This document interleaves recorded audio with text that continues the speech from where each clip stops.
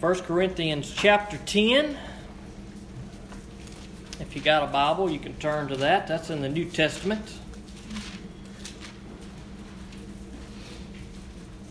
We're going to start in verse 14 and read a little bit, at least to verse 22. Probably will be all we'll get through today.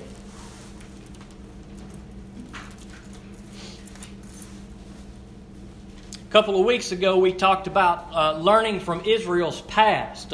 Paul had pointed out several illustrations that had to do with how the Israelites acted in the Old Testament. Now, he used these illustrations because these would have been things that the Corinthian people would have been familiar with, and things that you and I are familiar with too, because we've read about them in God's Word.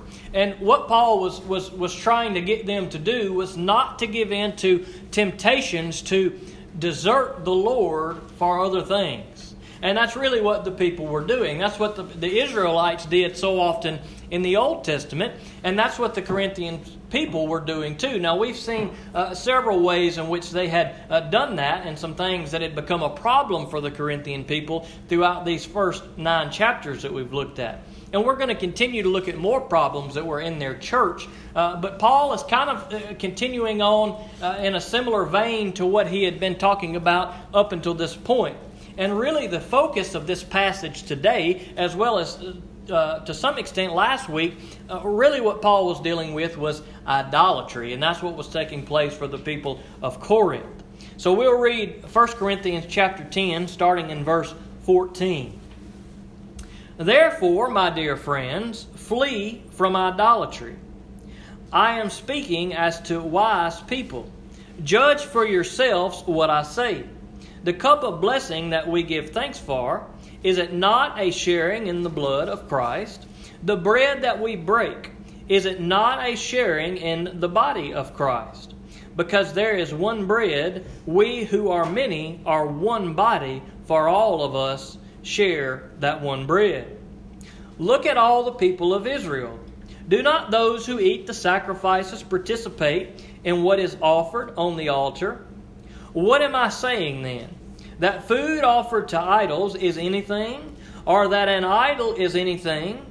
No, but I do say that what they sacrifice to demons, and not to God. I do not want you to participate with demons. You cannot drink the cup of the Lord and the cup of demons. You cannot share in the Lord's table and the table of demons. Or are we provoking the Lord to jealousy? Are we stronger than He? Let's pray. Father God, we come to you this morning. I thank you for these good words, and I pray that you hide me behind the cross, dear Lord. I pray that you just help me to preach a way that's going to be effective for all of us to hear today, God. I pray that Jesus is glorified. I pray that you'd help us to get to our hearts to see and hear what we need to see and hear from your word today, and how it needs to apply to us, God. Help us never to be guilty of looking at your word to the Corinthians and think, boy, shame on them. But dear Lord, help us to look at the log in our own eye before we try to take the speck out of someone else's, dear Lord. So let us understand your word as it speaks to us today, and let us grow in it. In Jesus' name I pray. Amen. Now, the real problem that Paul was dealing with here is he starts off, he says, look, therefore. Now, anytime we see the word therefore in Scripture, we always need to look back and see what it's there for. The reason why that word is there is because he's been dealing with the actions of the Corinthian people. That is, they had been dealing with idolatry. That is, they had been putting things before the Lord. And so he's drawing us back not just to the passages that we looked at a couple of weeks ago, but maybe even further back into 1 Corinthians chapter 8 that talks about some similar things as to what we see here. Now, notice he refers to them as friends. He's not just standing up there condemning them, looking at them as a bunch of lowlifes that aren't worth anything. These are people that Paul cares greatly about. These are people that Paul is concerned about their relationship with the Lord. Now, he's giving them a hard message. He's giving them a message throughout this letter to them that's going to step on their toes. That's a word that we would say. He's giving them that message that is hard for them to hear, but he's doing it out of love. And he tells them these hard things, but he says, look, therefore, my dear friends, flee from idolatry.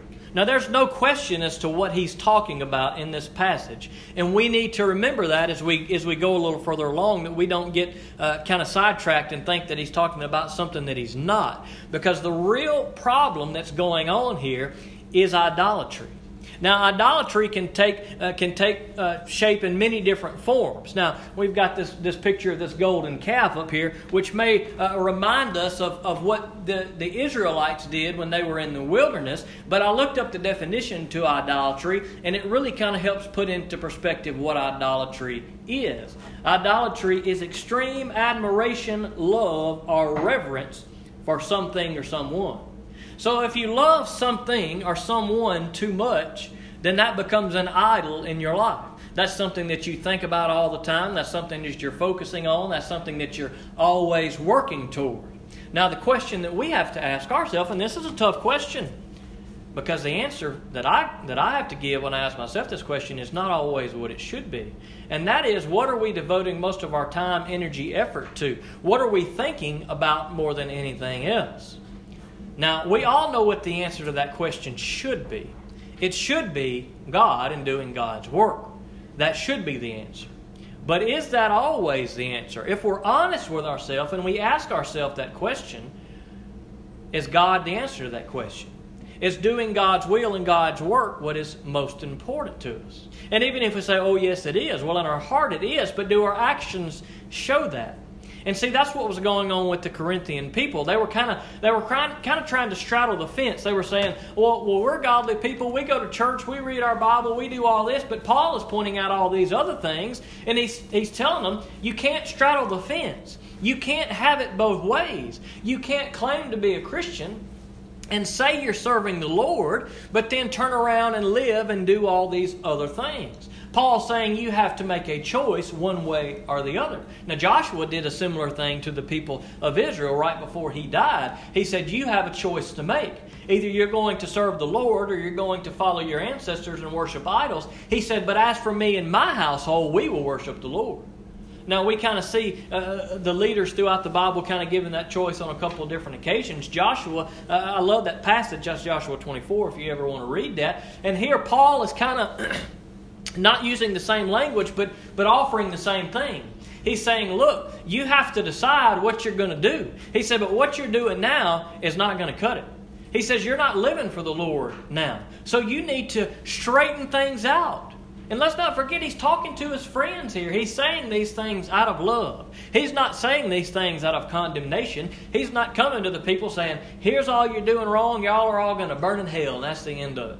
No, he's writing these things to them in this letter that he's writing them to get their attention, because he desires for them to turn from their evil ways. He doesn't desire for them to do what is evil in the Lord's sight. Let's read a little further. Verse 15, I am speaking as to wise people. Judge for yourselves what I say. Now, what Paul is doing here is he is calling them out. He's saying, you guys know better. He's saying, you guys are smart enough. You have wisdom to know the truth about what I'm saying. He says, look, I'm telling you this truth, all of these things I've said. And he said, you're wise enough to know. You're not idiots. You know that I'm right. He said, look at it and judge for yourself. That's what the Bereans did when they were first presented with the gospel. You can read about them in Acts. I can give you the chapter. I don't know it off the top of my head. I think Acts chapter 17. Don't hold me to that. But the Bereans were a group of people who were presented with the gospel of Jesus Christ. And it said that they examined and studied the text continually to make sure that what they were taught was true. Now that's good advice. That's good advice for us to listen to, is that we don't just take everything at face value and say, well, I'm just going to believe it because somebody told it to me. No, the Bereans, they took all the text and they looked through it and they compared it with who was telling them what they were telling them. They compared it with the rest of God's Word, and they would come to a conclusion as to, yep, this is of God. This is truth. Jesus Christ is truth. And we need to be more like the Bereans. And that's what Paul is telling the people of Corinth here. He's saying, look, I'm telling you truth. I'm pointing you in the right direction. You are wise enough to know better. But he said, judge for yourselves. Look at what I'm telling you. Test what I'm telling you. Make sure that what I am telling you is from the Lord. Verse 16. The cup of blessing that we give thanks for, is it not a sharing in the blood of Christ? The bread that we break, is it not a sharing in the body of Christ? Because there is one bread, we who are many are one body, for all of us share that one bread.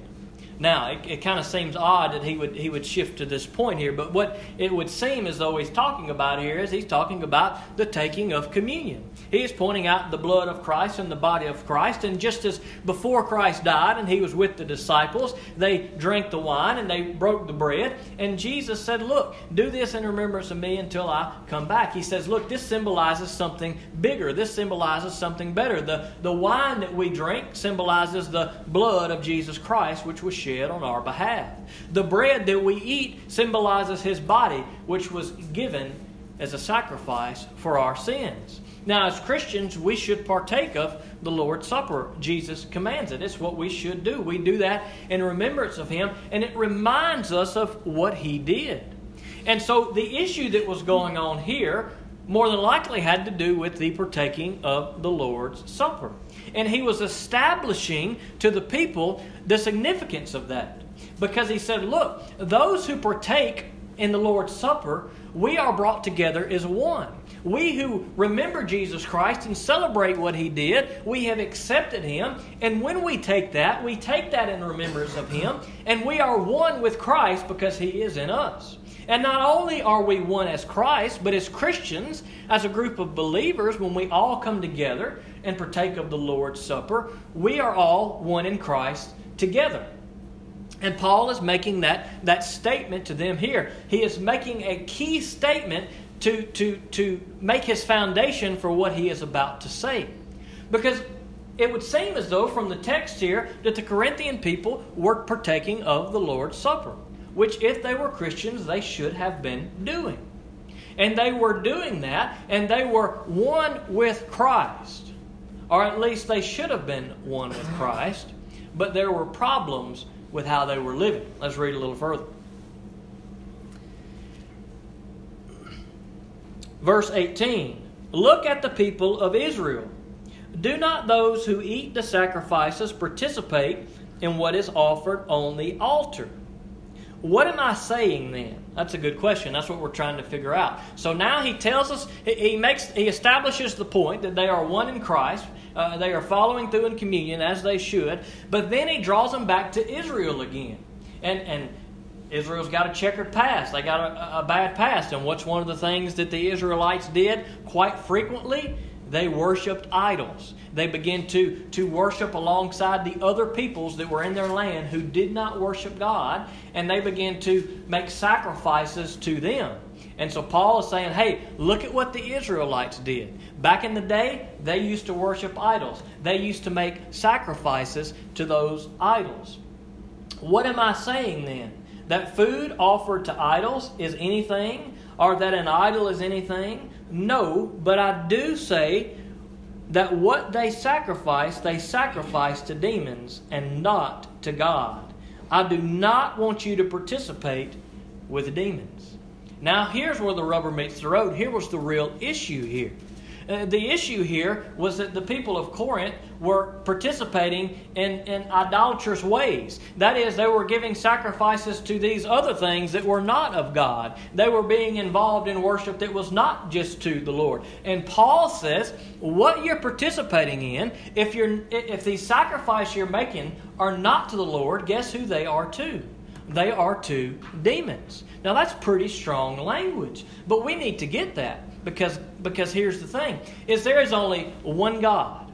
There is only one God. There are not multiple gods. There are not multiple ways to heaven. There are not gods of the sun. There are not gods of the moon. There are not gods of the rain. There are not gods of the fields. There are not gods of the rivers. There are not gods of the animals. There are not 100 different gods out there. There is one God. There's one God. But what was happening to the people of Israel is that they were worshiping Yahweh, the God of Israel, but they were also worshiping some other gods at times too. And Paul is calling the people of Corinth back to that because it appears as though that's exactly what they were doing. And if you're worshiping to someone who is not God, if there's only one God, and you're worshiping some other being, Paul says you're worshiping a demon. Now that's heavy stuff right there. That's heavy stuff, but that is very important for us to recognize in our culture today. Because we will encounter many people that say, well, we don't worship the same God, but we're all going to the same place. No, we're not. If you don't worship we don't all worship the same God. If you're not worshiping the God, guess who you're worshiping? You're worshiping a demon.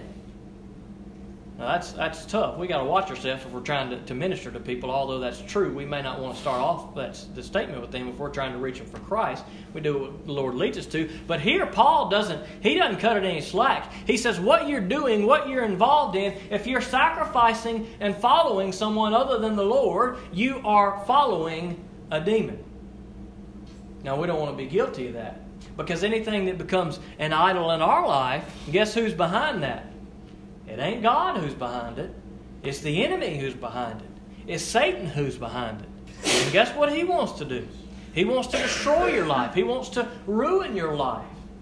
He wants to get you off track. He doesn't want you to be happy. He doesn't want you to do any good. He doesn't want you to have any good. And that's what Paul was trying to tell the Corinthian people. He was trying to point out to them that they were going down a wrong track. That anytime things become idols in our life, it's only going to lead to bad times for us. That's true. We need to get that. When we're following idols in our life, that is when we put things above God, there is not going to be any good that comes out of it. You say, well, I did this and nothing bad happened. Well, maybe in the short term. But I'm telling you, there's nothing good that comes out of situations where we put things before the Lord. Now, Paul is talking about another situation that's going on here. And he says in verse 19, what am I saying then? That food offered to idols is anything, or that an idol is anything. He's saying, look, the problem is not these idols. They don't hold any power. Whether they're made of stone or wood, they're handmade by men. They have no power, as Psalm 115 says. They cannot see, they cannot hear, they cannot touch, they cannot spell, they cannot talk. They are worthless. They are powerless. Paul says, look, the problem is not with the idols. He said, look, the problem is not even with the food that is offered to idols. And we'll talk about that a little more next week. Well, we've already talked about that in some detail earlier on in 1 Corinthians. And part of the problem with the people is they were saying, oh, we can't eat food offered to idols, or it may make us unclean, or this, that, and the other. But Paul is continuing to reinforce the point here that, look, the problem that's going on was not about food. The problem that was going on was not about the statues that were there, the golden calves or whatever it may have been. The problem was the heart of the people. They were saying, we worship God and we worship this other deity who was non-existent. They were essentially worshiping demons. He goes on to say, verse 21, you cannot drink the cup of the Lord and the cup of demons. You cannot share in the Lord's table and the table of demons. Now, he spells it out clearly right there. He spells it out as clear as day. Here's what was going on. They were trying to worship the Lord and they were trying to worship demons. And Paul says you can't have it both ways. You can't partake of the Lord's Supper. You can't take of a communion that makes you one with Christ and also be one with a demon.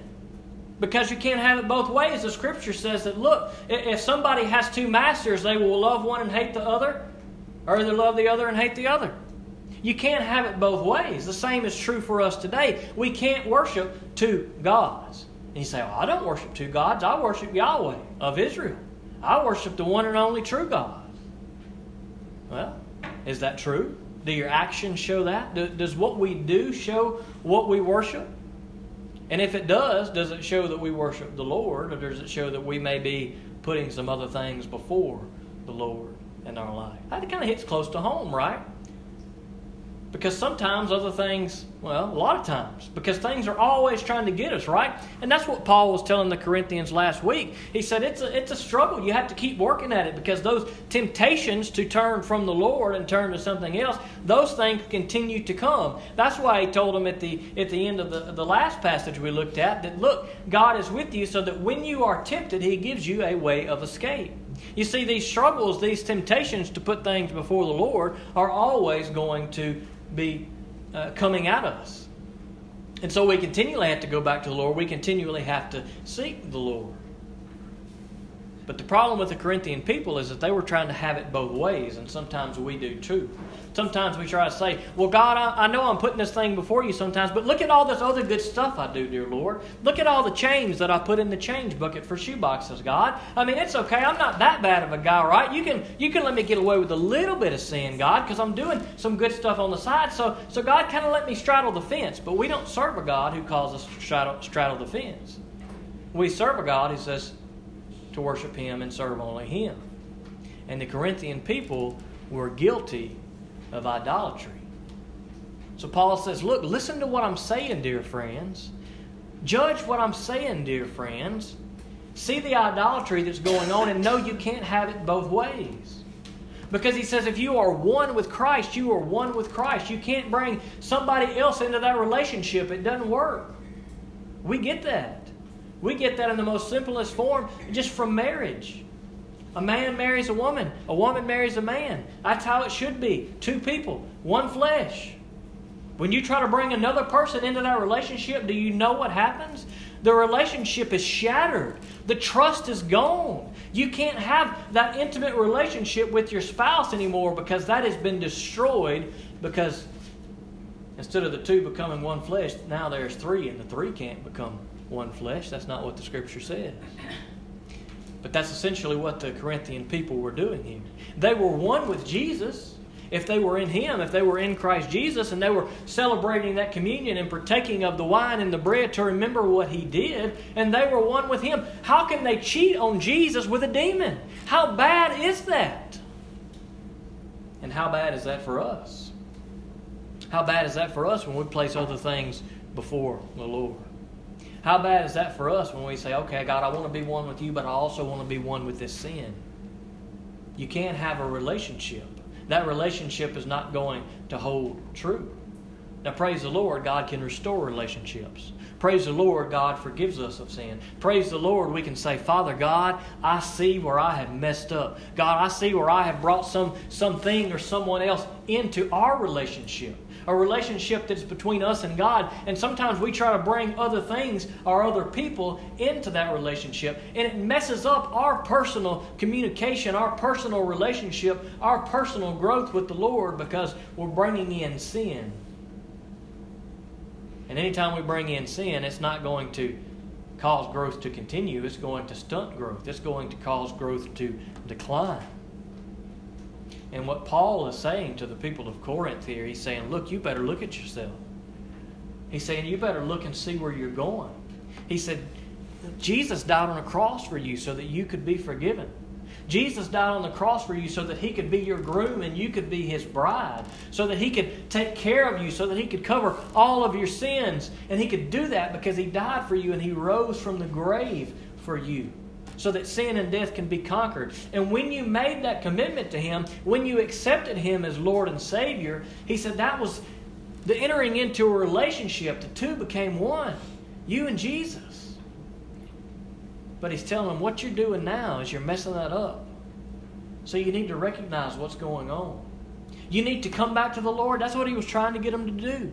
He was trying to say, look, if you are of the Lord, if you have accepted Jesus Christ, don't forget that you are His and He is yours. Turn from these other things. Flee from these other things. That's what he says. That's a good way to put it, though, at the very beginning of these verses. He says, flee from idolatry. He doesn't keep saying, just dabble with it a little bit. He says, run from those things. He says these things you're doing are demonic. Why would you run to a demon? Why would you run to something that is unhealthy? Why would you run to something that is going to cause you pain and heartache and ruin your life? He's saying turn from those things, friends, in Corinth. Turn from those things that are not of the Lord and return to Jesus Christ. Remember your relationship with Him. And for those in Corinth who may not have had a relationship with Jesus Christ, the words were just as true for them. He was pointing out what Jesus did. He was pointing out the oneness. He was pointing out their need for a Savior. He was pointing out that they weren't doing what they should do. And these are good words to us. And then he closes in verse 22 with this line of thinking. He says, Are we provoking the Lord to jealousy? Are we stronger than He? Now, I believe he's probably calling out their pride there. We see at the beginning of the book of Corinthians that the people of Corinth were very proud people. They thought they had it all figured out. They thought they had all knowledge and everything was going good. And Paul, earlier in the letter, had already straightened them out. He had already said, don't think too highly of yourself. Don't think that you know more than God. Don't think that you've got everything figured out. And here he points out what's going on. And he says, look, are you trying to provoke God to jealousy? Because what he's saying is you don't want a jealous God coming after you. You don't want to get God fired up. You don't want to get God angry. You don't want to be on God's bad side. You want to be on God's good side. He's saying, are you stronger than God? Do you think you know more than God? Do you think that you can just continue to do things your way without ever learning from Israel's past, without ever reading and listening to what God's Word has warned you about and what I have warned you about through God's Word? Paul is saying, are you stronger than God? Do you think you know better than what God is instructing you to do? And the answer to that question is no. We're not stronger than God. It's a rhetorical question. Surely, hopefully, I'm sure somebody probably thought they were better than God in that day and age, but hopefully most of the hearer of Paul's words would have said, whoa, I get it. I've been pretty proud in my ways, thinking I could kind of do what I wanted to do and God's just going to follow what I want. I can just worship God sometimes and I can go to the altar and worship alongside of these other people sometimes. It's not just that they were simply going to the altar and even eating food offered to idols. That wasn't the problem. Paul's already addressed that. But the problem is not just them being around people who were involved with idolatry, but they themselves were outright involved in idolatry. And Paul says you need to turn from those evil ways that are turning you from the Lord. And you need to return to the Lord while there is time. You need to give those things to the Lord and seek Him for forgiveness and realize His way is the best way. His way is the right way. And His way is Jesus Christ. Let's pray. God, I come to you this morning. I thank you for these words. And I pray that you help us to kind of search our own heart, dear Lord, and see those things that maybe we've put before you. Just let the Holy Spirit reveal that to us right now today, that we see idols in our life, God. Help us not to be so stubborn as to say we know it all and to say, well, there's no idols in my life, dear Lord. Maybe there are, maybe they're not. You know our heart, God, so help us to know what's there that shouldn't be there. God, if you have taken a back seat to something else or someone else in our life, God, let us today come back to you. Let us call out to you, dear Lord God. Let us seek you for forgiveness, God, so that you can restore our relationship together. God, if there is one in this place today that does not have a relationship with you, maybe their whole life, all that they've ever searched for were demons, dear Lord, and they didn't even realize it. God, maybe they've just been searching for things and stuff to be what they needed in life, God, but help them today to realize that those things and stuff isn't going to be what they need. God, that other people isn't what they need, God, but it's you that they need. So I pray, God, that you just would touch any heart here today that has never accepted Jesus Christ as Lord and Savior. That they would just turn from their wicked ways, God, that they would come to Jesus Christ for forgiveness of sins. I pray, God, that if there are some in this room that have been walking with you, that, God, maybe some of us are like the Corinthian people and we've just been kind of dabbling with a little idolatry, thinking we could walk the line and everything's okay, dear Lord. Help us to learn from your words today and realize, God, if we're not putting you first, if you're not the one in our life, God, that God, it's the enemy that we're devoting our time and our efforts to, and we don't want to do that, dear Lord. So I pray, God, that you just would help us to come to you today if there's something in our heart that shouldn't be there. And I ask these things in Jesus' name. Amen.